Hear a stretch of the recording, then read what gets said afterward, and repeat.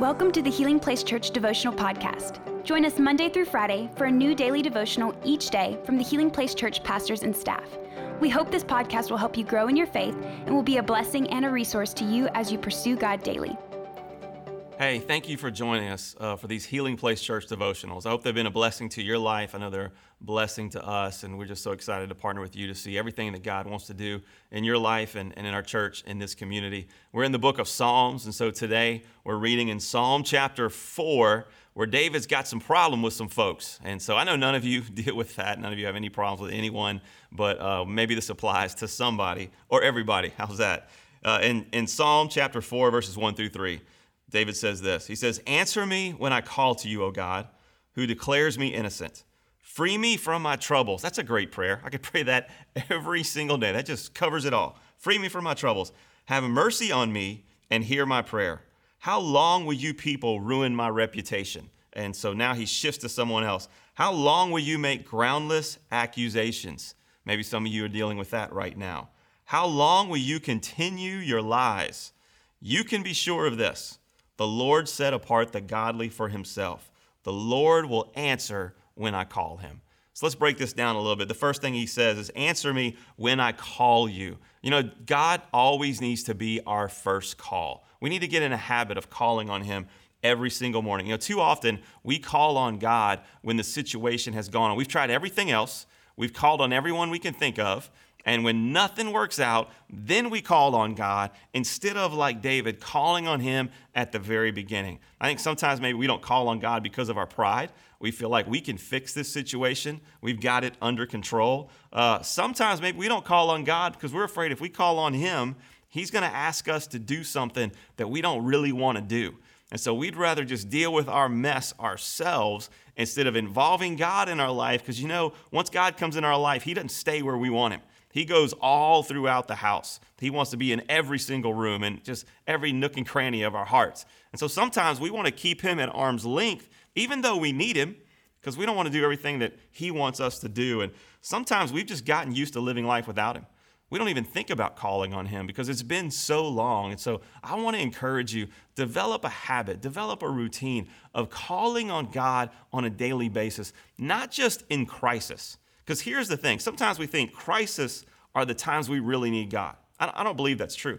I think crisis is the time when we recognize that we need God in our life. Truth is, we need him every single day. And maybe if I would recognize on a daily basis my need for God and wake up desperate for him every single day, he might not have to put some crisis in my life to cause me to call on him. But I think it's great how David begins this psalm. He's having issues with someone else. He doesn't start off talking to them. He starts off calling out to God. And then he says this, to my God who declares me innocent. He understands that God is his judge. God is going to take care of this whole situation. And I think it's important that we remember that we are declared innocent in God's eyes. We did not live an innocent life, especially when we're dealing with kind of interpersonal conflict that this psalm is talking about. You know, so many times we'll say, man, I'm a work in progress. But we get angry at the lack of progress in someone else's life. And we don't extend to them the same grace that God has extended to us. And so David says, you are the God that declares me innocent. And I am so thankful for that. And all of our relationships should work out of our gratefulness for the mercy that God has shown us. I love what Paul says in Romans chapter 12. He says, in view of God's mercy, and really we should live every day, all of our relationships should be in view of God's mercy in our life. Because when we lose that view of God's mercy, then we don't show mercy. When we forget about God's grace in my life and what he's done in my life, God's patience with me, then I don't extend grace and patience to someone else. And so he says, God who declares us innocent. And then he says this. It's a great prayer. We talked about it. Free me from all my troubles. God, prayer would be a whole lot quicker if we would just do that. But here's what David's saying.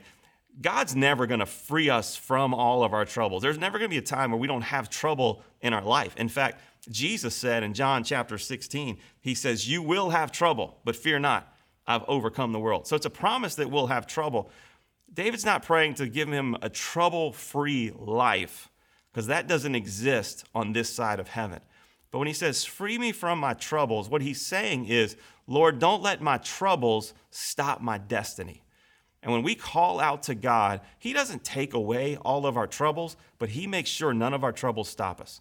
Our life is in God's hands. God has a plan for our life, and there's no trouble that can stop that. And I think it's especially true to remember this, and important to remember this, when we're dealing with someone else and maybe our trouble involves someone else. Even if God doesn't take that trouble away, that trouble won't stop our future. That trouble won't stop God's plan for our life. So here's what it means. That person can't stop what God is doing in my life. The only way they can stop what God is doing in my life is if I let that trouble take my focus off of the Father and put my focus on them. And I stop worshiping him and spend time fighting them.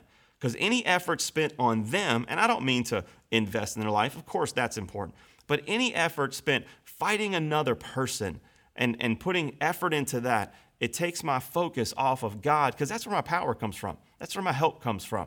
That's the only way that someone else can stop God's destiny for my life.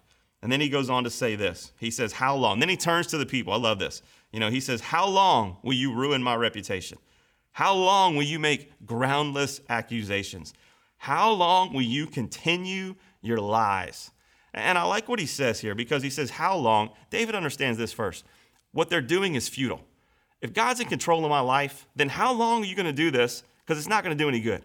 When are you going to realize that you can't oppose me because you can't oppose God? And so what you're doing is futile. But also, David understands this time will pass. There is an end to it. It may go a lot longer than I wanted it to. It may go longer than I think I could bear it. But it's going to stop. Why? Because God has a plan for my life, and nothing can stop his plan. And God's timing is always perfect. And so the only time David talks to the people he's having problems with is he says, how long are you going to keep doing this? Because it's not doing anybody any good, and it's not going to be fruitful. You know what I think is interesting? I don't know what they were saying about David, but David doesn't come back and say, well, let me tell you what I heard about you, or let me tell you what's going on in your life. David doesn't get into a back and forth with them. He speaks the truth, and then he moves on. And he goes on to the next phrase. He says, you can be sure of this. He speaks the truth. He says this, you can be sure of this. The Lord set apart the godly for himself, and the Lord will answer when I call to him. And David says, I don't know how long this is going to last, what you're doing to me. And it may hurt a whole lot, but my life is in God's hands. Remember David's past. He was in a sheep field all by himself. God saw him there and took him out. He's fought a lion. He's fought a bear. He's fought armies. He's fought Goliath. He's fought someone that he served and loved. He had to fight his son that went against him. David has experienced things, and every single time he's experienced God's faithfulness.